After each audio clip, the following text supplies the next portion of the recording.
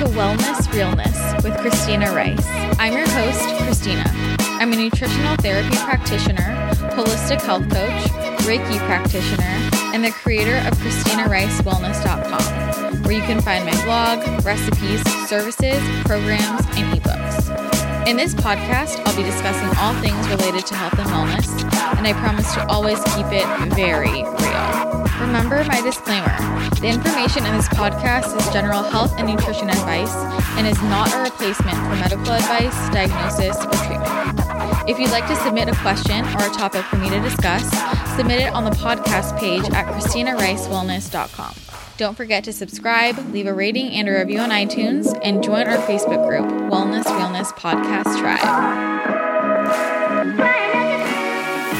Welcome back to the show. I hope you guys had an amazing weekend. Happy late Mother's Day. If you're a mother, happy Mother's Day. You are the real MVP, that's for sure. I had a pretty chill weekend. Friday, I went to Encinitas and went to Mind Pump's live Q&A event. I'm sure you guys all know my friends over at Mind Pump. They're like my big brothers. I love them. They had a Q&A. It was really fun, and I got to meet a lot of incredible people, some of which I know listen to this podcast. So if you're listening and you were there and we got to talk, hi.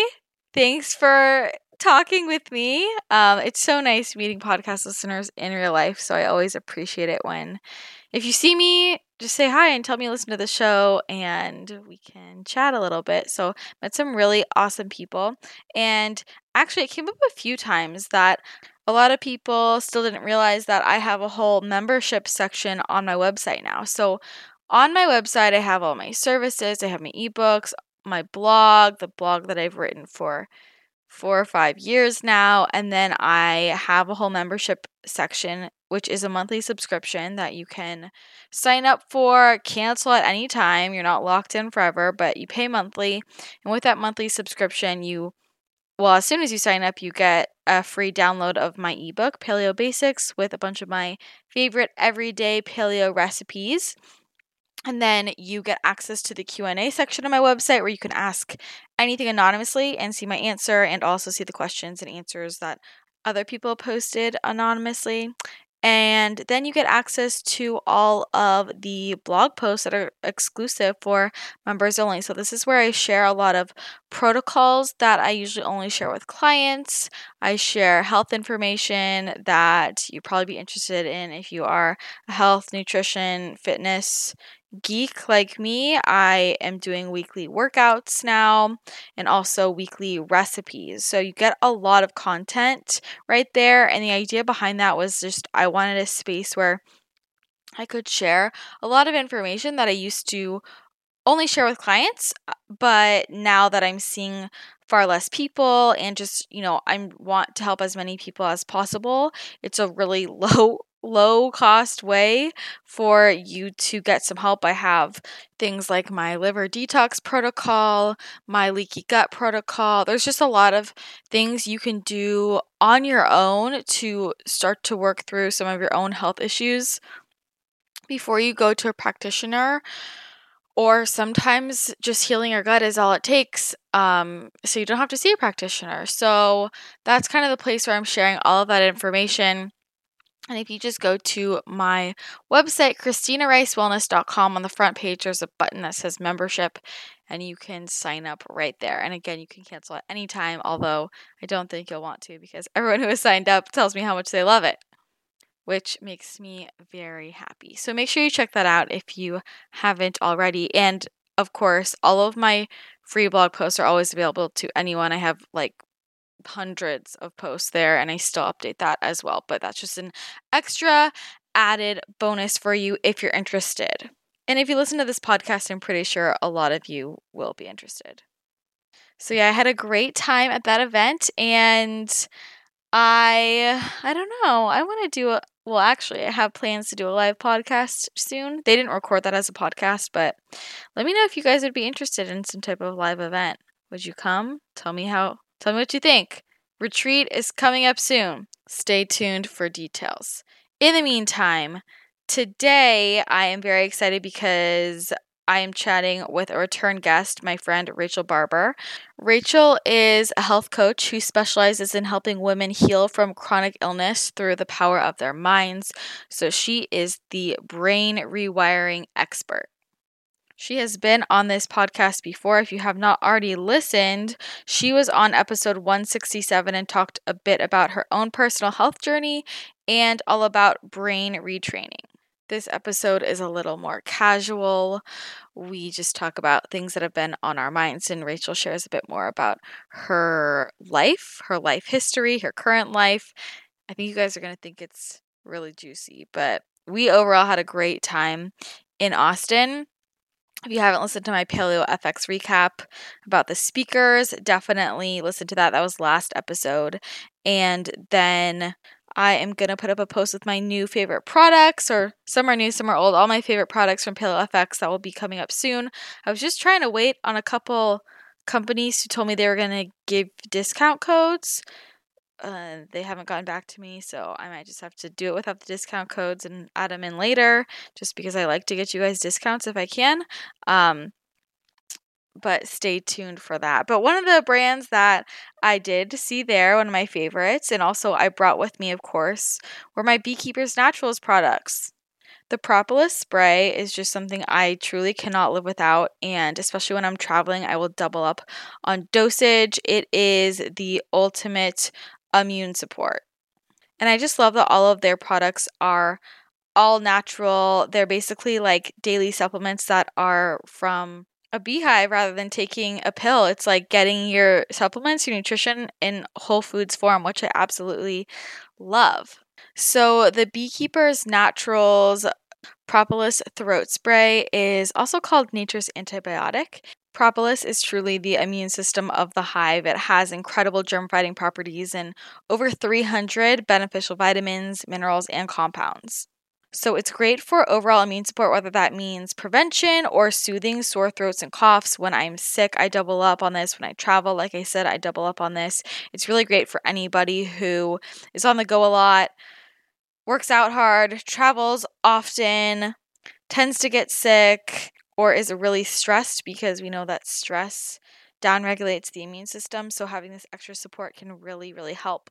This is the product that I first fell in love with when it came to Beekeepers Naturals, because, the brand was kind of on my radar for a while, because I had been in contact with Carly when they first started this company. And then over time, I saw people like Chris Kresser and Katie from Wellness Mama raving about these products. And I was like, okay, I got to try this. So then I picked up the propolis spray and have been using it ever since for quite a few years now. That's one that I just really think everybody needs to have in their, quote, medicine, but not really medicine, cabinet, your natural remedies, because it is very powerful. Another one that I take every single day is the Bee Powered Hive Superfood Complex. And I love this because it's a combination of all the different superfoods from the hive. So it contains propolis for immune support. It contains royal jelly for the brain nourishing and skin beautifying effects.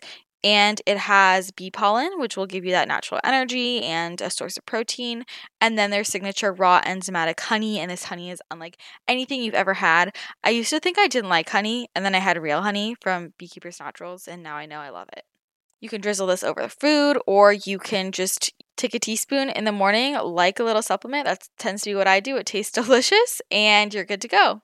But two newer products to me that I've been obsessed with recently are the Belixir Brain Fuel, which is a nootropic formula that has compounds like royal jelly and ginkgo that will help to enhance your memory, your performance, and your cognition. So it's great because it's caffeine free. It helps to fight brain fog. It helps to enhance your focus, your concentration, and it doesn't give you any jitters. So if I need to be very focused during the day, I will take a vial of the Brain Fuel, and I just feel like my brain is on fire in the best way possible. And then also the Bee Chill Hemp Honey. So this is amazing because it is their honey, but it is formulated with a high potency hemp oil and MCT emulsion. So you are maximizing bioavailability and absorption, and you are actually getting 28 milligrams of hemp oil per teaspoon. The honey sticks are non-psychoactive, no THC.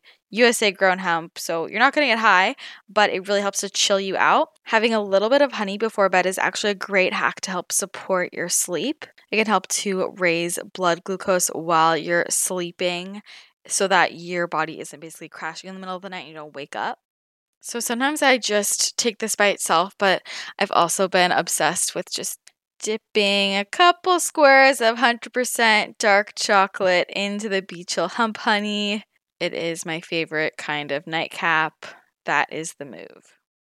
So if you are interested in trying out some of Beekeepers Naturals products or restocking, then go ahead and head to beekeepersnaturals.com/CRW, and you can use my discount code CRW to get 15% off of any of their products. You can go find their full product line at beekeepersnaturals.com/CRW. That is BEEKEEPERSNATURALS.com/CRW. And again, my code CRW will get you 15% off.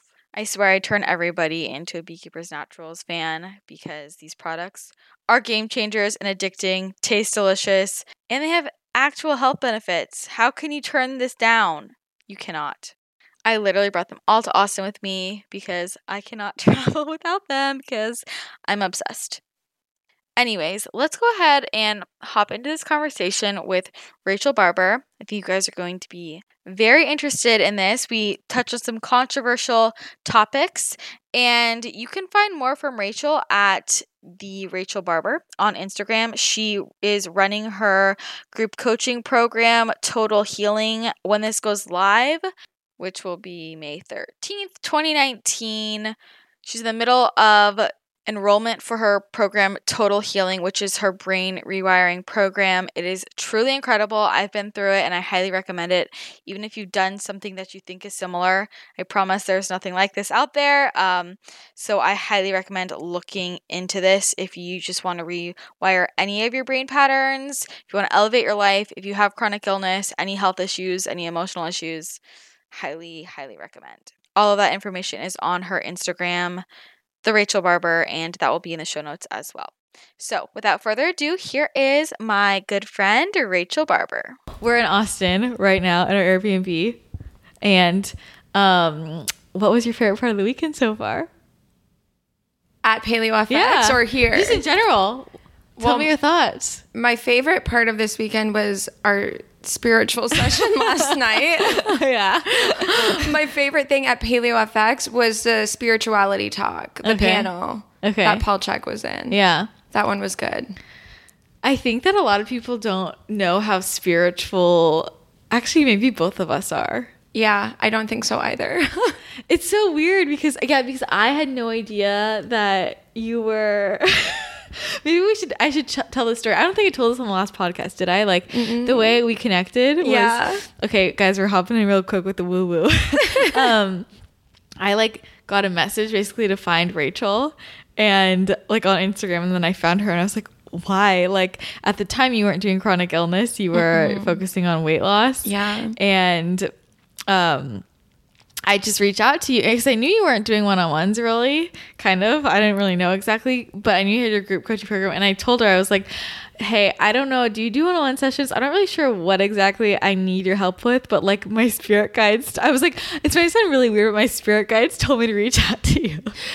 Yep. And I actually wasn't taking on one-on-one people at the time. And I was trying to set boundaries. And I was going to say no, sorry, I can't do this. And then she said, oh, my spirit guides told me to contact you. And I was like, oh shit, now I have to do this call with her because that's what got me. It was the spiritual talk. Yeah. And then we just hit it off and we were like, oh, we should be friends. Yep. And then, but what's weird is I think I forget that people don't, I think they're starting to know how spiritual I am, but I don't think they know how much. And because I know you so well and I know how spiritual you are, I feel like I forget that the outside world doesn't know. Before we became close, I had no idea that you were so into spirituality. Yeah, it's I guess sometimes I feel I share things on Instagram and then I realize I don't. People actually, there's this whole side of me that a lot of people don't see. Mm-hmm. I think it's just because you share it with your clients. Yes. And you're so focused on it with your clients. When did you start getting so spiritual?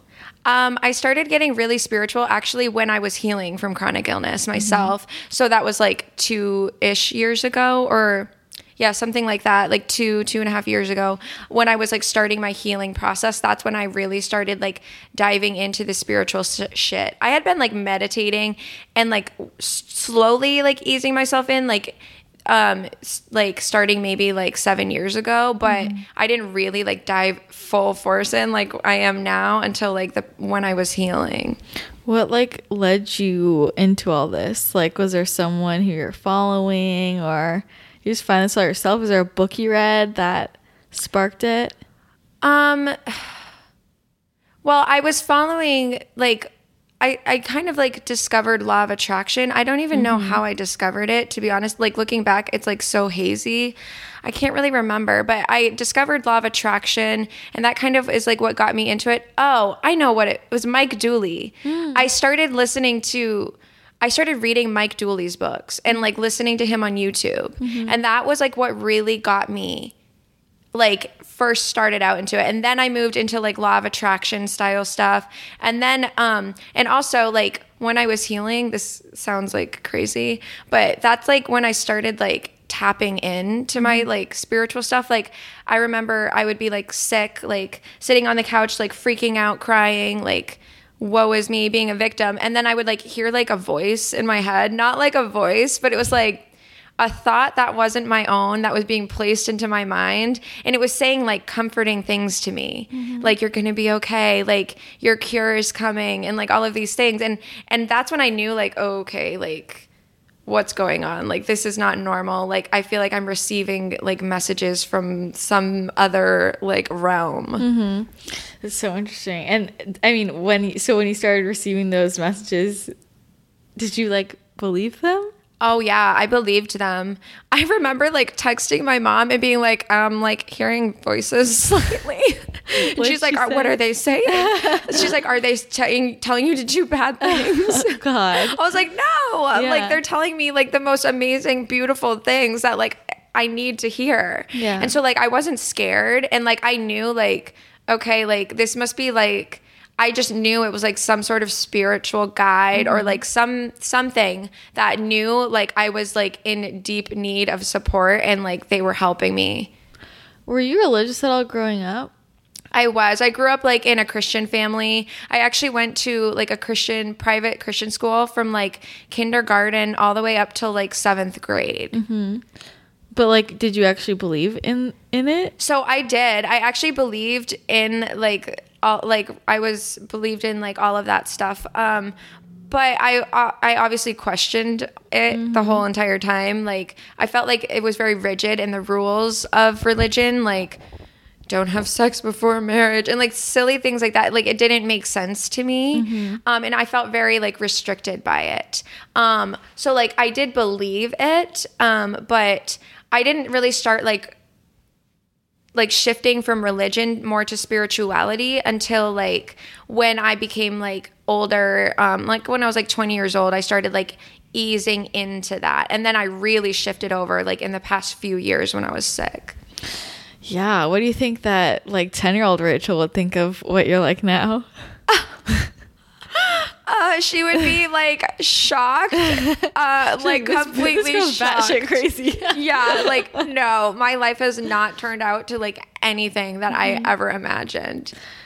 It's interesting because I feel like, well, I don't even know what you're like with other people. Like, we talk about this stuff so openly, and it's like, I know that if I tell you something, you tell me something, like neither of us think it's weird, you know, but do you talk so like spiritual-ish with other people? I actually do. Okay. I like, because it's just like who I am and like a part of me, and like some people don't understand it and they look at me like I'm crazy, but I don't care, like, because it's just like, it's the truth. So it's my truth. So like, I just talk about it. What about when Adam, like you and Adam were dating, and like, how did you explain this all to him? So I had to like ease him into it. He was more like, he didn't believe in anything. He was just like, he didn't grow up religious. He didn't believe in anything. So he had like, I just kind of like would share like what my beliefs were. And then like I like asked him like how, like, what do you think about this? And like slowly he just like started believing it. And I think it was like seeing proof. Cause he would see like, I'd be like, oh, I received guidance to do this. And then I would go and do it and it would like work out perfectly. And he saw these things happening so many times over and over that he was like, okay, like this is real. Yeah. Do you feel like when people go through your program, they end up coming out like spiritual?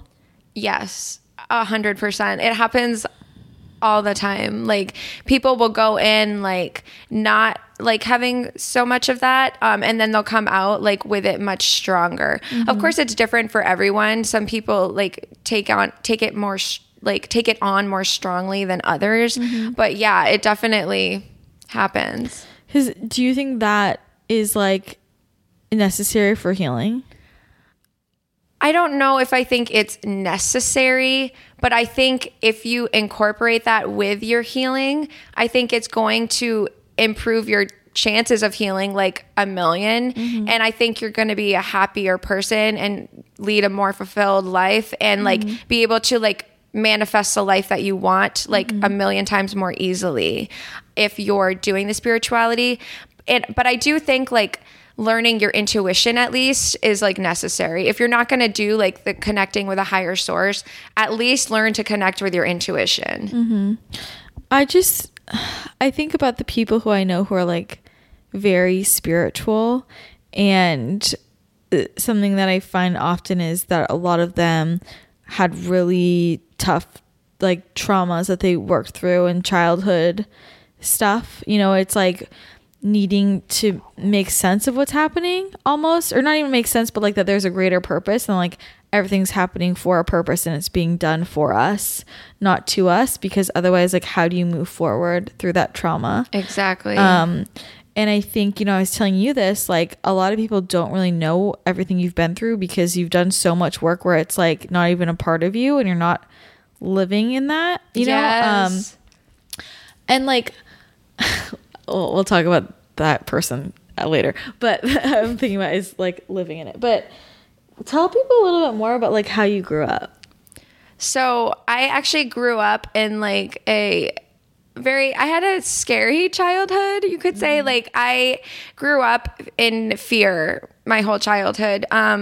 It was like I lived in a home that I did not feel safe in. I grew up in like in an abusive environment. And so I like have a lot of trauma that I went through, like some like horrific memories where like I thought I might die or be killed by like family members.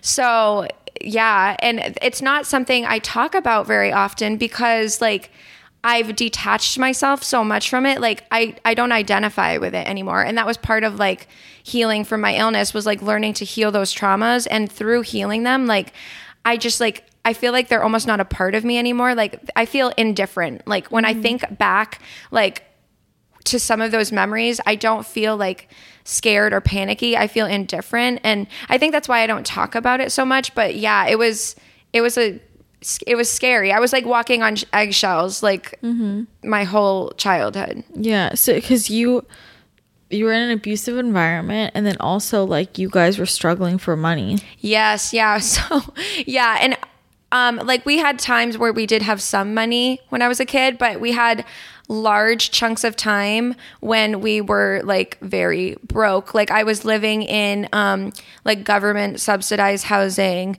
We got almost all of our food from food pantries. And there would be like times where we would go to the grocery store, we'd fill up our cart, get to the cash register, like they'd ring it all through, and then we'd get declined. Our card would be declined, and we'd have to leave the store, just like leave the cart there and like walk out empty handed. And like, it was a really like horrible feeling. 'Cause like a lot of times like we would, like there wouldn't be much food in the house, like, and it was hard. So from those experiences, like what are some of the limiting beliefs that you built up from that you felt like were blocking you? Well, I believed in like scarcity. I felt like things were hard to get, like not even just like food and like, but just like resources in general. I felt like that I didn't believe in abundance. And honestly, I felt like that's part of like what triggered eating disorders that I ended up developing, because there was like, I felt scarcity around food. So then of course that turned into like restricting food and then like binging on food and like hoarding food. And yeah, it created all kinds of limiting beliefs. Just like also like with growing up in a violent home, like I didn't feel safe. And so like I felt like everyone was, I couldn't trust anyone. And I felt like the world was a very scary, dangerous place. And living in that constant state of fear is absolutely part of what created my illness. I'm curious, like, I mean, you and your mom are really close now. Yeah, like, we are. She's like your best friend. Yeah. How did that relationship evolve over time? Like, were you guys always that close, even through everything that was going on when you were younger? We were really, really close. We've been close my whole life. The only time we weren't was like when I was like 15, 16, 17, when I went through my like raging teenage age. But other than that, we've been really close my whole life. And yeah, like during the time, like when we were like living in a violent home, like I was actually asking her to leave my dad. I was like begging her to get a divorce because I didn't feel safe. And like, so I shared, she knew a lot of how I was feeling throughout. Okay. It's so interesting. Like, and so you guys have always been close. Yeah. Okay. I was just always curious. Like, I feel like there's always tension. So that's pretty nice, right? Yeah. What about your relationship with your brothers? Yeah, I'm close with my brothers. I don't see them much because obviously because we live like so far away. They live on the other like side of the country. But like I am close with them, absolutely. But I just don't see them very often. Growing up, were you close with them? Yeah, we were close growing up. And they're both older than me. So like I was like the little Rachel, like tag along, like, can I hang out with you and your friends? Like I loved hanging out with my brothers and their friends. So at what point did you get out of that abusive environment? So when I was 13, so I was like in eighth grade. When I was 13, my parents separated. They basically like split up at that time. And that's like when we ended up moving into like subsidized housing and like all of that. But yeah, it was when I was 13 years old that it finally ended up happening. And then you didn't talk to your dad for ever. And then, but you have recently. Yes. So I didn't talk to him for a very, very long time. And then I didn't start speaking to him again until like when I got married, which was like almost 2 years ago. It was like a year and a half-ish ago. Okay. And what like sparked that? Well, it was really weird. It was like a synchronicity. So he'd been like talking to my mom saying like, I really want to go to the wedding. I wasn't going to invite him. And he kept saying he wanted to go. And like, she was like, maybe you should consider inviting him. Like you might regret this. And I was like, no, like I don't want to invite him.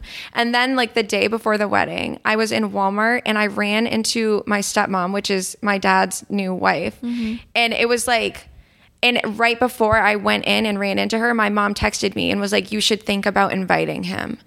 And then I run into her and I'm like, well, if this is not a sign, I don't know what is. And so I was like, okay, I'm just gonna let it happen. And so I walked up to her and said like, hey, what's up? Like, here you go. If you guys want to come tomorrow, like you can come. And that was like the first time I like really like had seen him or spoken to him much since like all of that. And how did that feel? Like, what was it like? It was like nerve-wracking, I guess, a little bit, but it was also like my wedding. So I was like kind of like distracted and like focused on a lot of other things, but it was definitely weird. That's for sure. It's not anymore. I feel very comfortable with him now, but it was a little awkward at first.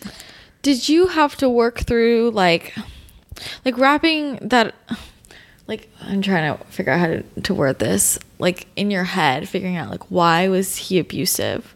Like, how did you work through that? Yeah, like forgiving him almost. Yeah, so like I did have to forgive him. That was part of like my healing process. But how I was able to like see like why he behaved the way he did is because like what helped me was like realizing like I don't know him. I barely know him. Like I know him as my dad, but I don't know him as a person. I don't know what he's been through in his life. Like like people behave the way they do like for a reason. It's not like a child is born like with abusive tendencies, like, or, you know, and so like something created that in him, something made him start behaving that way. And obviously something very painful because hurt people. And so I had to just see him as someone that was hurting deeply. And like, I didn't know why he was hurting, but he's probably been through some like horrific shit. And that's what's made him struggle with anger so much. I think this relates to like something we've talked about before where like, remember asking you like, do you believe that there are people who are truly bad or truly evil? And like, can people change? Like, are people really evil and they're just that way? Or can they change? Can someone who's horrible be good? Yeah. And I believe that no one is like born evil. I think everyone is pure goodness at their core, like pure love, because that's what I believe the universe, God, source, whatever you believe, that's what I believe the universe is pure goodness and love. And so if we come from that, then how can we be any different? So I think he came from pure goodness and pure love. And I do believe that like you can change from that goodness that you start out as a baby and become like maybe evil or like very dark energy. But I do believe you can change from that too, because my dad has changed. He's not the same as he used to be. And I can see that very clearly. Yeah. And I think, well, like in that conversation, I remember like, I was like, so what about someone who's a murderer? Like, you know, like you believe that person at their core is good and they could change, but like, why is it so hard for people to actually change? I think it's so hard for them to change because, well, it's kind of like brain, like with what I teach with brain rewiring. It's like your brain gets stuck in a pattern. You become this person and you identify with it so deeply, and you identify with the emotions and the thoughts so deeply that you almost get stuck and you feel like that's just who you are and like there's nothing you can do to change. But there is, like anyone can change anything that they want to change. I think it's really hard for people to believe because we want to blame someone. Yes. And like this comes back to like it's the victim. Like everyone's a victim. Yes. We're all a victim. And like why do you think that's the mentality? Like why do you think so many people take that victim mentality? I think people take the victim mentality because it's easier. It's way easier to blame other people for the shit that you don't like in your life than it is to take responsibility and like look in the mirror and be like, whoa, like I'm part of this. Like I am the one who created this or allowed this to happen in my life, not someone doing it to me. Like I attracted this in.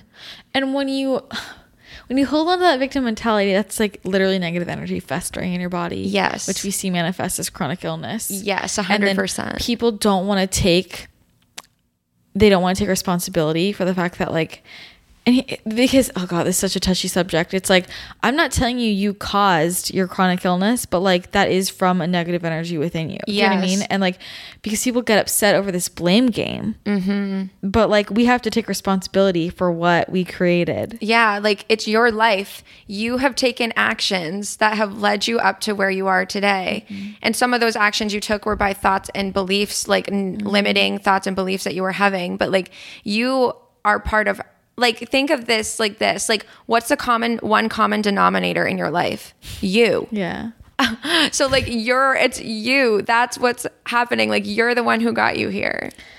I think what's hard is when you realize all this and you really accept it. And someone's going to hear this and they're going to be so upset. Oh, yeah. You know? But, like, they'll be triggered. Yeah, they'll be triggered. And if something triggers you, it's because you need to hear it. That's the only 100%. reason why. If it triggers you, then that's because you know deep down. So It's true. It's true. Yes. Exactly. And it's almost become. I remember you were like warning me of this before we did brain retraining, that you're like, you're gonna go through this and see people differently. Yep. And think of people differently. And it's much harder for me to communicate with people now because I just am talking to them. I'm like, you're a victim, you're a victim, you're a victim. Yes. And it was like almost like the other night, and I don't Yes. want to get too specific. Yes. But we encountered a person who was talking to us about her illness. And we were kind of arguing over I felt like it was us against Yeah, it got her. a little heated. Yeah, and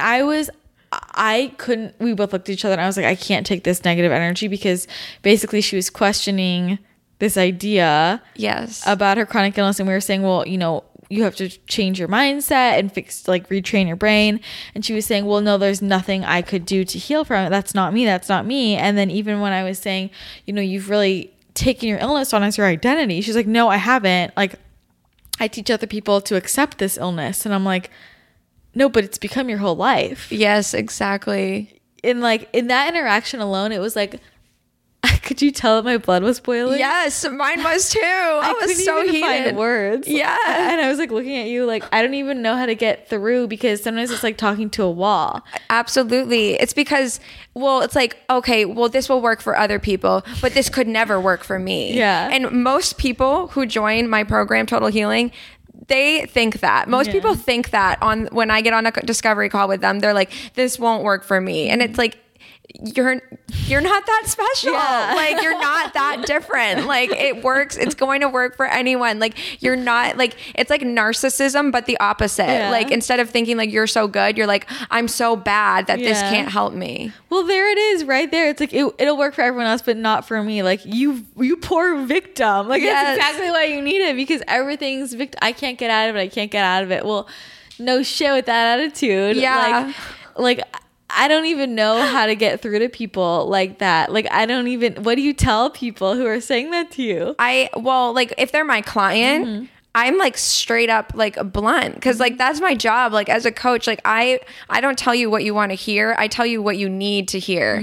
And so like I can be like, sometimes I have to be very firm with my clients, because they'll fight me, and I'll be like, no, like, you need to listen. And like, I say it straight, and like, yeah, it hurts to hear. It's like, whoa, it's a hard pill to swallow at first, but then they come back and they're like, thank you. I needed to hear that. And like, that's being a good coach. You don't be nice, you be real. Yeah. Call them out on their shit. Yeah. And it's that resistance. Like, we talked about this the other day. You were like, we were talking over here, and the other day you're like, I told you, I said, you're resisting. And then the next day you're like, you were right. I was resisting. I needed to hear it. Yeah, I was. Yeah, I thanked Christina. I was like, okay, anytime I'm ever like snap at you, if you say something to me, ignore me. I was like, I'll get over it. Like, the next day I'll realize you were right. Like, it's just resistance. We all do it as humans. We fucking resist what we don't want to hear, but you just let it sink in, and then you just accept it. Yeah. Well, that's the difference with growth, right? So we all hear things that we resist. We don't like. Most people run away. They want to avoid it, or they twist it so that they blame the other person. Yes. But where the growth comes in is when you can resist. It's okay, but accept that you resisted, and then sit with it and be like, why did I resist that? Exactly. Because like, it's triggering you for a reason. Exactly. Like, instead of being like, oh, Christina, why'd you say that? Like, what the F? Instead, I was like, I laid down and I was like, why do I feel like, what am I feeling weird about this? I felt in my body through meditation, and then I realized, yeah, like, I'm feeling fearful right now about this thing. And like, she was right. Like, I am actually scared right now. Yeah. And I think that's part of being a good friend. It is. You call each other out on your shit. Yeah, exactly. I'm curious, do you call people out on their shit who aren't your clients or your friends, but you just like, you're talking to? Sometimes I'm talking to people and I'm like, I don't know. I feel like I see the world through this like brain rewiring lens now, and everyone I'm talking to, I'm like, you really should change your mindset. And like I can't even get into this anymore. Yeah. So like if it's not a client or like someone I know, I don't call them out like so bluntly. I'll be more nice about it, and I'll try to like shift their thoughts and be like, well, you could look at it this way, or like, or I'll be like, like you could be like more positive about this and things like that. But I'm not like straight up like in their face like I can be with like my clients. Yeah. Okay, going back to the spirituality talk. I was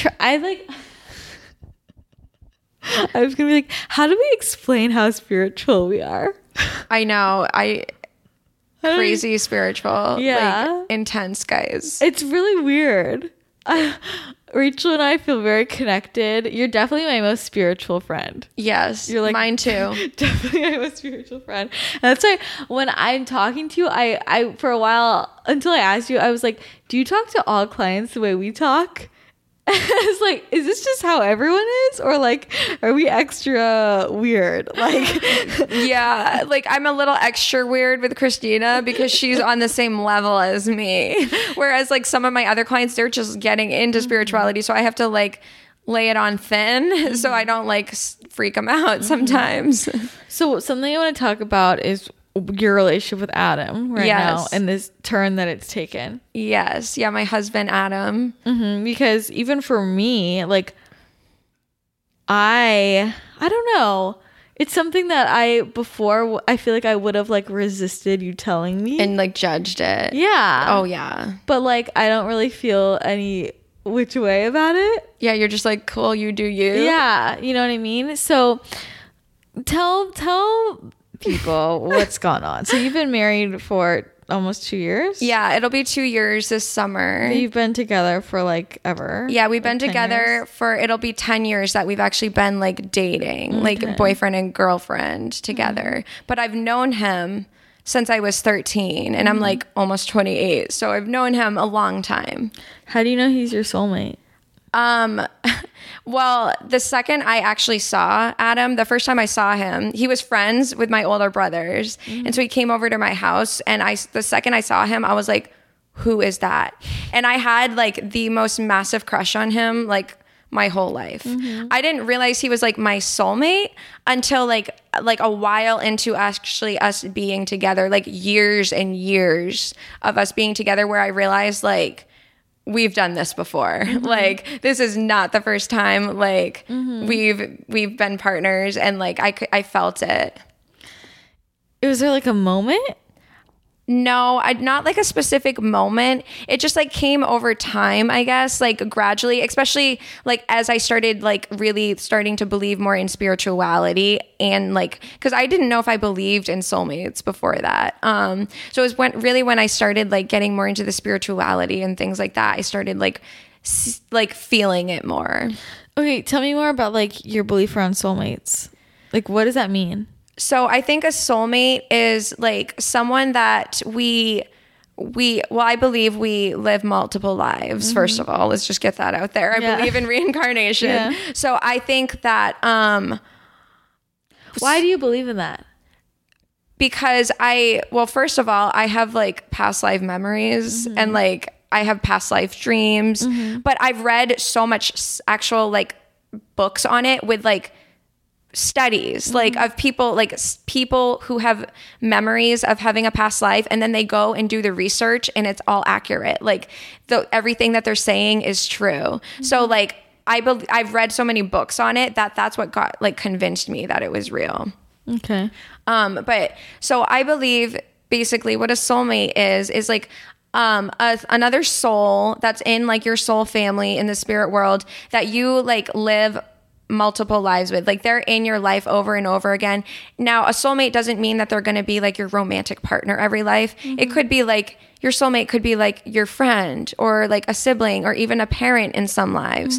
But I believe that there's someone that like you're in a very close relationship with in most of your lives. I don't think your soulmate is in all of your lives, but most of them. And it's just someone that you like have deep love, deep connection for, like more than anyone else. But also a soulmate is someone that like challenges you the most and helps you grow the most? I think it's tricky for people because they would be like, well, how do I know if my soulmate is like my best friend or like my mom? Do you know what I mean? Because people don't think of that when they think soulmate, they think of like just like, oh, my one true love. Yeah. You know? And it's like hard to decipher. But I think that's, I mean, it makes sense as you and Adam. I don't know. You guys are very connected. We are. Tell. Yeah. But so recently you have made a change in your marriage. Yes, we have. What is that? Big change. So we decided to open our relationship up and become like polyamorous. So what inspired that? So basically it was my idea. I was told in meditation that it was something I needed to do, but not even I needed to do. I was told in meditation that it was something we needed to do. But leading up to that, I had been having like a desire to not like go like hook up with other people necessarily. I was having like a desire to connect with other souls and be able to just like express myself and have relationships with other people without feeling like I had restrictions on me. So like, for example, like if I'm like out somewhere and I meet like a man that like I feel like really connected to, like, and I feel really drawn to, like, I want to be able to express that, whether that means just like going out and like hanging out and like having fun, innocent fun, or like actually like have maybe turning it into a relationship. But like I want to be able to express myself and like love freely. And it's really all like based on like self-expression, freedom, and love. Just spreading more love too. Like I think that as humans we have an endless capacity to love. A lot of people are like, how can you can't be in love with more than one person. But like I've heard other people in the polyamory community say this, and it makes so much sense. It's like, if you have one child and then you have a second, it's like, does that mean, oh no, like now you love your first child less because you had a second? Of course you don't. You still love your first child just as much, and you love your second child just as much too. It's like you have your capacity for love expands as you have more children. And I believe it's that way with romantic relationships too. I don't think that if I find another partner that I fall in love with, that will not change the love I have for Adam at all. If anything, it will make my love for Adam stronger. Because and what it will do is it will just like expand my capacity to spread love in the world. I think that the response that some people would have to this is, well, why be married? Why not just be partners? And like, why be married? Why not just be partners and like, I don't know, see other people, just like never be, you know? Yeah. And I mean, that's a good question. First one is like, well, we were already married to begin with before we made the decision. So we're kind of already in it. So there's that. But also like, there are a lot of people who do polyamorous relationships and are married. And it's because like, it's still like, he's still my soulmate. He's still like my partner. He's the person I want to live with. He's the person I want to go home to at night every day. And like, he's my like, we're like each other's support system. But that doesn't mean like we shouldn't be able to like have fun and express ourselves in other relationships as well. So it's like, we still want this, what we have with one another just as it is. We just want to like have like additions to it. Yeah, because I mean, well, I think that's the other thing people think. It's like people would say, well, if you really are in love with him, why would you want other people? Yeah. And that's just, well, like what I said before, that kind of goes back to like, you can love more than one person. So like, I absolutely am in love with him. I'm more in love with him now than I ever have been. But that doesn't mean that I can't love other people at the same time. Like, I feel like there's no like end to the amount of love that you can feel for other people. So just being in love with one person doesn't mean I can't be with others. This is a newer thing that's happened.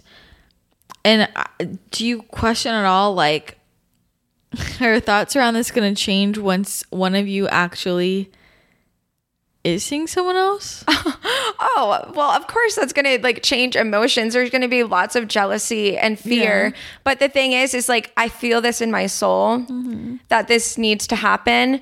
And Adam's on the same page as me. It's not like I'm just like bringing him along for the ride. We've had deep discussions. We're both on the same page. We feel like this is something that we need to do. And so, yeah, it's going to be painful, but that's how you grow. That's expanding your consciousness. Like that's how you become better is you get in uncomfortable situations and you work through them and you grow through them. So it's, of course, my emotions are going to be very crazy up and down, you know, but it's going to help me grow and become a better person.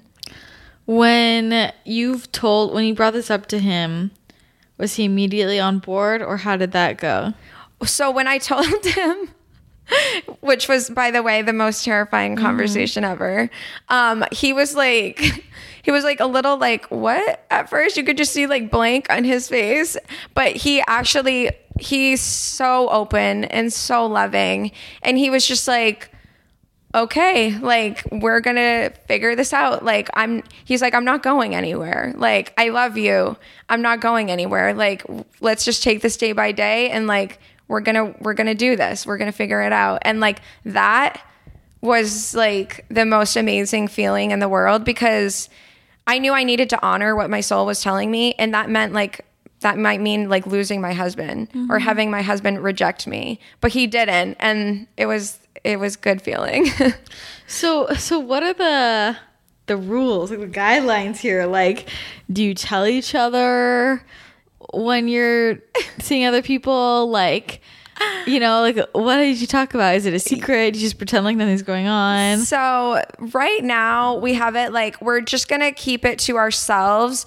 Like if it's just casual things going on, we're going to just keep it to ourselves. Cause like, I don't need to know that. I don't want to know if he's hooking up with other chicks. Like, no, he can go do that. That's totally fine. I just don't need to know about it. Like, that's not going to help me, you know? So we're keeping it to ourselves. But if it becomes like serious, we actually start developing feelings for another person, then obviously we are going to share that with one another and be very open about it and like make sure it like fits and that it works.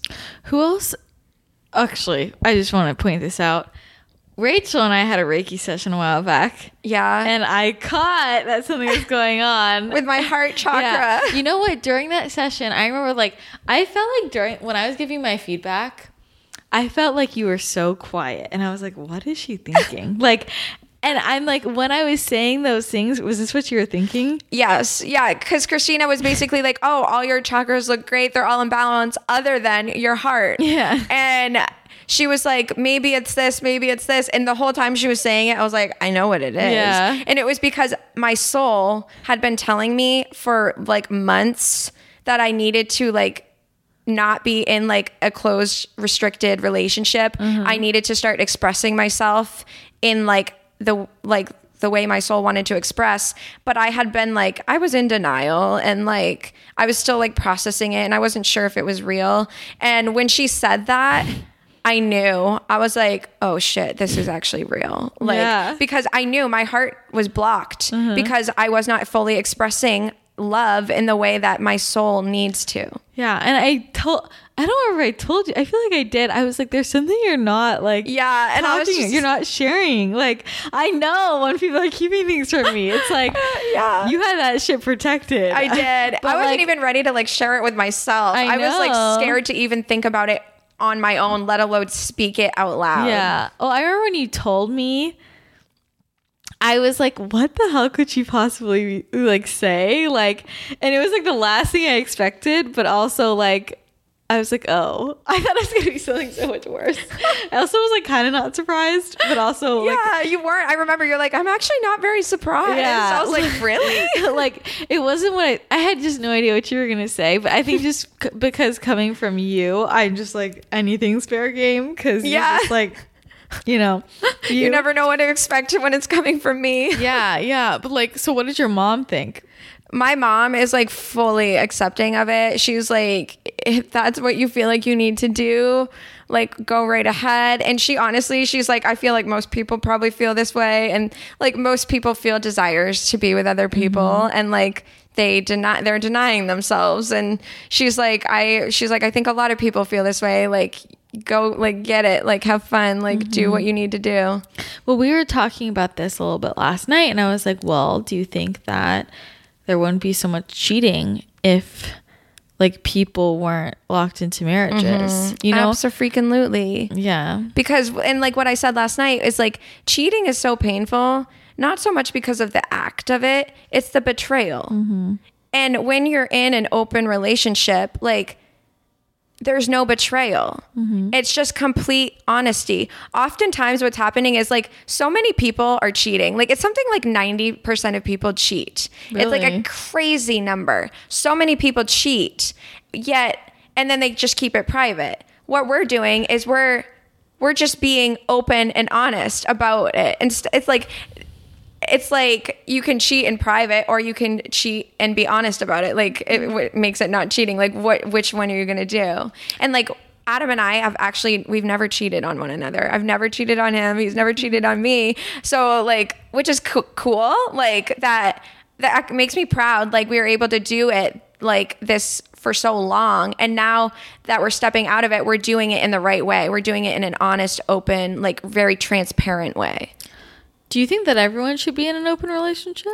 No, I don't, because I think like you have to be in the right mindset, in a good headspace. Like there are just some people I feel like, for instance, like 5 years ago, hell no, I would have never, ever even considered this. And it would have been horrific for my life 5 years ago. It would have just made everything worse because I wouldn't have been prepared for the challenges that it's going to require.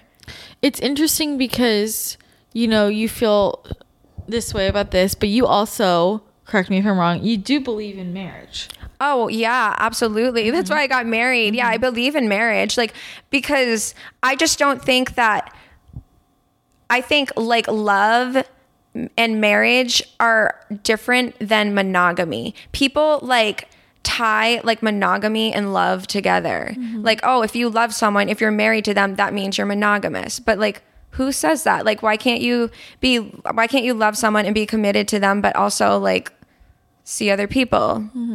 I mean, it's a good point. People do think they're the same thing. Yeah, you know? and they're really not. Yeah, and it's interesting. It's interesting how many people are just really against the institution of marriage. Like they just don't believe in marriage, or like I don't need government. I don't need a piece of paper saying I'm their partner. Yet they also believe in monogamy. I don't know. It's just like I think everything gets confused with each other. Yeah, totally. And I mean, I also think like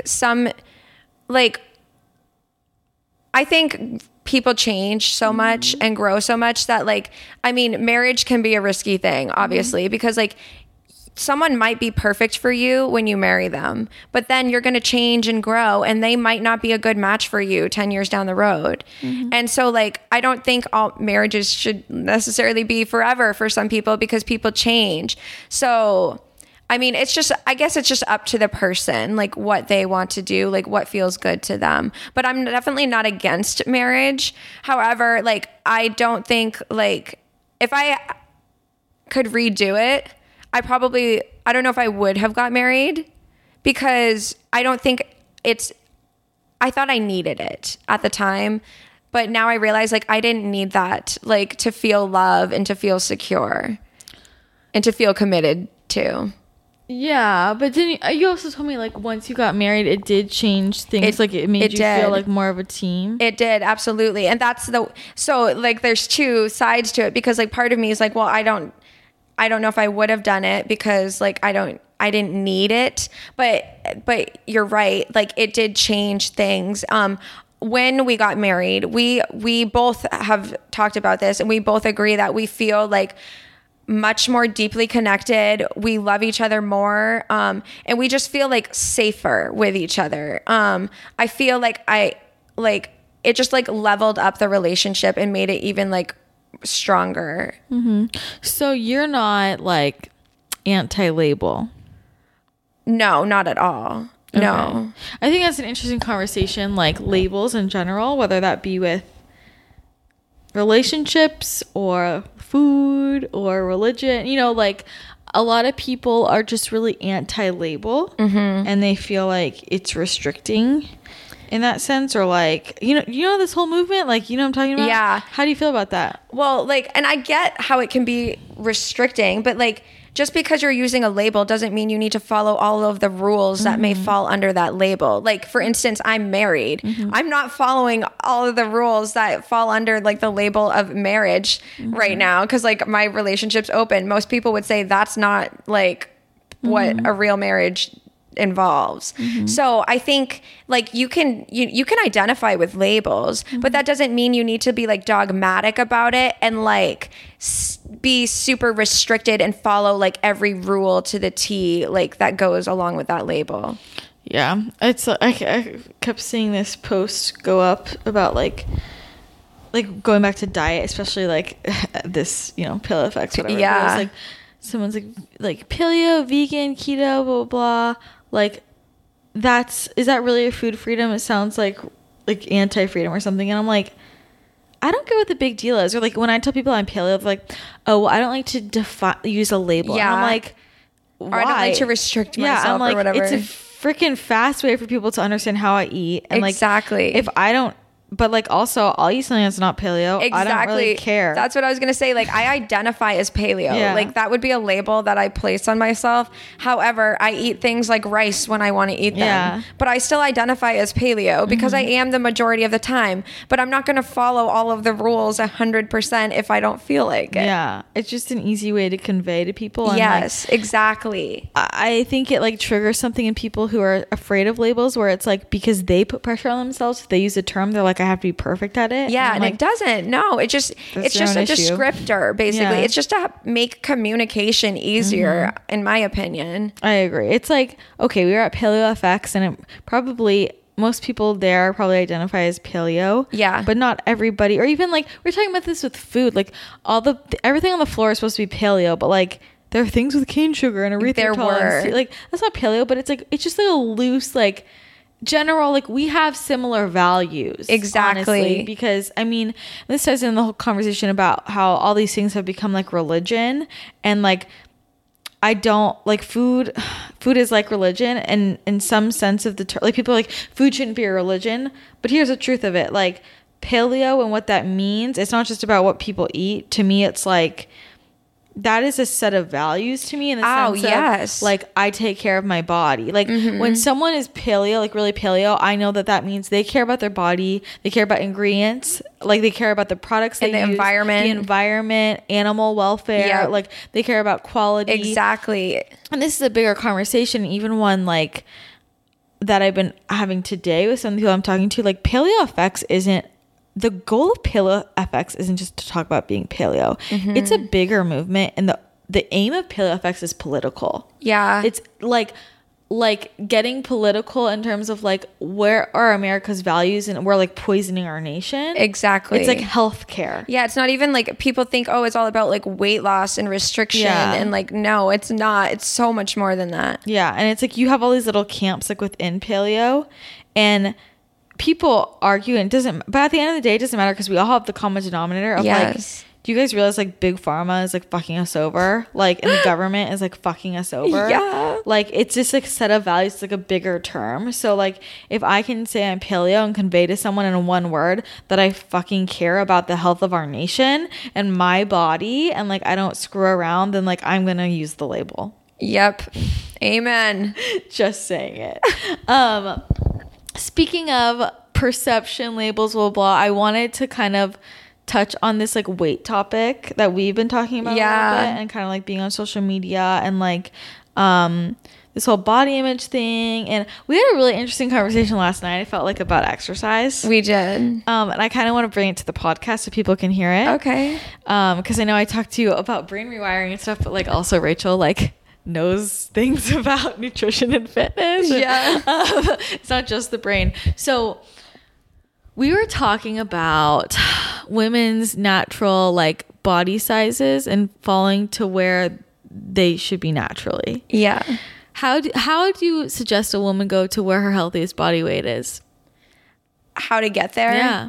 I think like intuitive eating, listening to your body, like eating real foods, listening to your body is the best way to do it. So I think a lot of people are like, you know, they're eating paleo, they're eating real food, but they're not listening to their bodies. They're following like strict regimens and things like that. And like trying to do it the way that everyone else does or how like they think they're supposed to. And even with like exercising, I feel like it's the same. I feel like people are forcing themselves to do exercises and like intense workouts because they feel like they should, and they're not even enjoying it. And like, why would you waste your time like restricting your foods and like following these harsh regimens and like doing things you hate, like exercise and workouts you hate, you know, when you could be doing something you love and getting just as good results? I think sometimes what can be confusing is people will feel good doing something and then it's not working for their body. Today I was talking to someone and she was like, you know, I got really into fasting and I felt amazing. She's like, I felt the best I'd ever felt, but then I lost my period. My hair started falling out. And Yeah. I'm like, you know, so she's like, I was just listening to my body because I wasn't hungry. And like, I felt really good. My digestion was great. My energy was high. But then like, that obviously wasn't working. Yeah.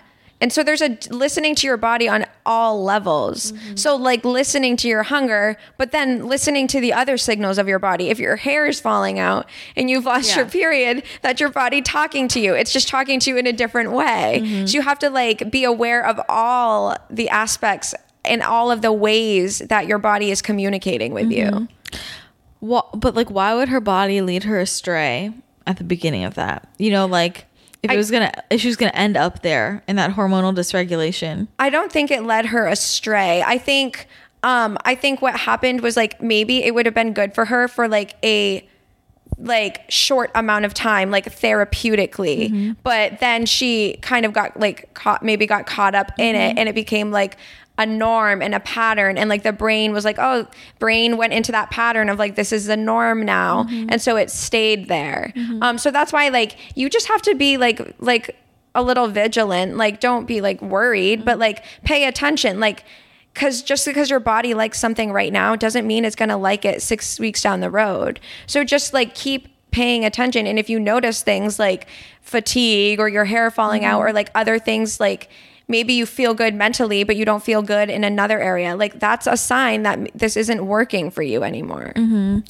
Okay, I want you to explain your opinion on this exercise thing that we were talking about last night. So like how do I word this? Like we're talking about women wanting to lose weight, or like feeling they're overweight, and then like these like masculine forms of exercise and like lifting heavy, how that became super popular, like for weight loss. Like recently, it hasn't been like super big until like in the past, like I feel like few years. Yeah. So, but you're not a fan of that. Yeah, not for me personally. But what about just for women in general? So in terms of exercise, I think women need to be like more intuitive with their exercise. I feel like right now lifting is a fad. And a lot of people are jumping on the bandwagon of like heavy lifting. And I think for some people it works. But I think for a lot of people, there's a lot of people it doesn't work for. And they're trying to force themselves to do something because everyone else is doing it, and it seems like that's the thing that you should do, because honestly that's how I feel like I should be lifting, like that's how like society makes me feel. Well, that's my perception, of course, but I think that instead, like, we need to listen to our bodies. Like if you're doing lifting and it feels really good to you. Like honestly, truly, it feels good to you. You feel really good doing it. You enjoy it. You look forward to it and you feel really good after, then keep doing it. Like that means it works for your body. But I think there are a lot of women who are lifting heavy and they're struggling. They're losing their hair. They're anxious. Their appetites are out of control. They're not sleeping and they're dreading it. Like they're not even enjoying it, but they're doing it because they feel like they should. And because that's what they need to do to create like a good body. And I think that what they need to be doing is listening to what their body wants, not what they think their body needs, but actually what it truly needs, not what they think it needs. Well, and you were saying that you think that we weren't designed. Yeah, I think a lot of women aren't like hormonally. Think of it like if you think of it like ancestrally, if you go way back in time, like were women doing heavy lifting? Probably not. This is what we were talking about last night. They were like cleaning, cooking, gathering like berries and shit, like carrying maybe buckets of water, lifting up kids, but they weren't doing crazy like things like dragging carcasses back to the hut or whatever. Like they weren't doing crazy heavy lifting. I don't think that we've evolved to female bodies. I don't think have evolved to do that. I think female bodies are meant to be more feminine. And I think we're trying to, right now, it seems to be a fad that like we're creating more masculine bodies. Because, so women, like thinking ancestrally, weren't doing heavy lifting, right? They're cleaning, cooking, whatever. Yeah. But they also had different body types than what we believe now to be, not we as in we as in like culture. Yeah. American culture has decided is what's beautiful. Yes. And so that, of course, like, so people feel pressure to look a certain way right now. Like I feel that pressure. Like you guys aren't alone. I feel the pressure, like to look a certain way. I feel pressure to lift, but it doesn't work for my body. And so I don't. What happens when you do? So when I lift heavy, this is what happens. I don't feel well. I stop sleeping. I get really bad anxiety. I get really inflamed and like puffy all over my body.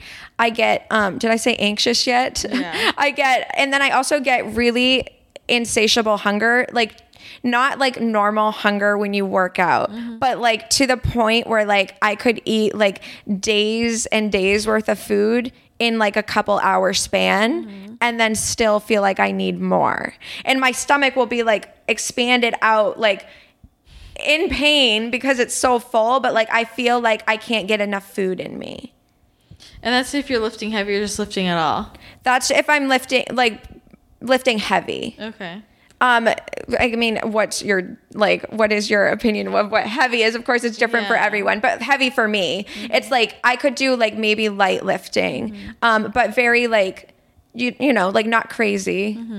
So about like lifting or exercising in the way that your body wants. What are signs that your body likes? I know for you, like yoga. Like what are the signs that your body likes that you don't like other things? So I know like my body tolerates yoga because when I do yoga, I feel good after I do it. I don't feel exhausted, like I need to lay down and sleep for 5 hours. I feel more energized. I feel calmer. I feel at peace. It boosts my mood. I feel better. And it increases my appetite, yes, because it's exercise, but it's not insatiable. It's like a normal amount, like where I'm like it's a good level of extra hunger. And also I notice like muscle mass coming on. Whereas when I was actually lifting, I actually saw way greater change in like my muscle growth when I switched to yoga than when I was doing like lifting or body weight stuff. Interesting. And I honestly believe, no, it's not because I was working my muscles like any harder. It's because I was enjoying it. It was something that felt like in alignment. Like it wasn't something I was dreading, and my body was enjoying it and my mind was enjoying it. And so I think the combination of that made it more like beneficial to my body. Cause like I teach, like if you're doing something in a negative emotion, it's not going to benefit your body in the same way it would if you're doing it with positive emotion. Yeah, and we're talking about like studies literally showing this. Yeah, there are absolutely studies that prove this. We also were talking about how you were saying like you think a lot of women who want to lose weight like don't have weight to lose. Yeah, well, yeah. I mean, I think some women do need to lose weight, but like there are women like what you said last night, like who want to lose like get like those like last like 10 pounds and like tighten up and get lean. I think a lot of times we're forcing ourselves to get that low when we're actually not supposed to, because like women are supposed to have more body fat. And like I was saying, like it's I think we've been created to have more body fat. Like we need to, because we raise children, like we have to carry a child, and it's just like our genetics as a female. And so I think right now, like you were saying, like society right now, it's like what is considered beautiful is like very incredibly lean, like very low body fat. And I just think like that's not possible for a lot of women to get to. Just like straight up not possible. Yeah, I think some women can. Some women have the genetics to do it. I think some don't. I think for some people, it's just not possible. So how does someone know if it's like, if that last 10 pounds, I think they need, last 5 pounds is something that's like, that's just how their body is. They can't get there, or like they actually have some extra weight to lose. So I think how you would know that is like if you're doing all the right things. Like, are you eating well? Are you listening to your hunger signals? Are you moving your body? Like if you're doing all of these things and your weight is not budging, then that probably means your weight's not supposed to budge. Because you shouldn't have to like work out like extra crazy hard or restrict your food to lose weight, because that's not sustainable. So you got to do like what feels like sustainable to you and what makes you happy. And if doing those things isn't getting you to like your goal, then that probably just means that you're not meant to get to your goal.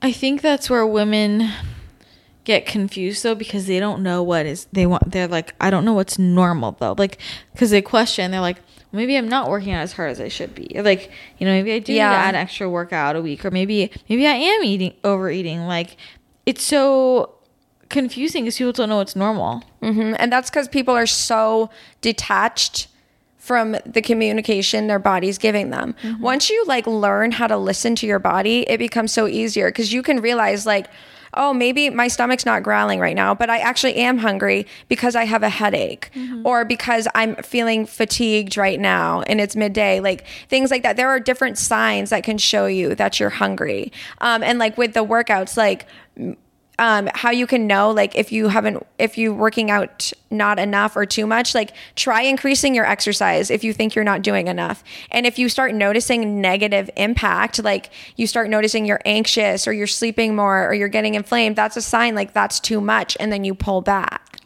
You used to do, I mean, now you do like brain retraining, but you used to do like all fat loss, like weight loss. Was there a main theme that you saw, like with those women, like that they all like needed to exercise a bit more and like eat less, or was it the opposite? Or well, most of the women that actually came to me, a lot of them weren't starting out exercising. So a lot of them, like I actually had increased their exercise because they weren't doing much at all. And then they were just eating. Most of the people I work with, honestly, weren't coming from paleo. They were coming from like standard American diet or maybe keto. And so like the people that were coming from keto, they were just too low carb. I increase their carbs, they lose weight. It's interesting because I think that's an important point. Like when people are following advice off the internet or whatever, like think about who's writing and who is this for. Like, I think that's where a lot of people in the paleo space get into problems, because they're following advice that's like put out for people on the standard American diet. And like, actually, I believe that when you're following a paleo lifestyle, you don't have to exercise as much to be a healthy body weight as you might when you're eating a standard American diet. Yeah, I agree. And I think we're also following a lot of advice that is maybe geared towards men as well. Like the exercise. Yeah. And like a lot of the fasting things and a lot of like the lower carb stuff. A lot of it is like a lot of what you're reading when you're like this, when you're reading the scientific result of like, oh, these are the benefits. A lot of those studies are done with men.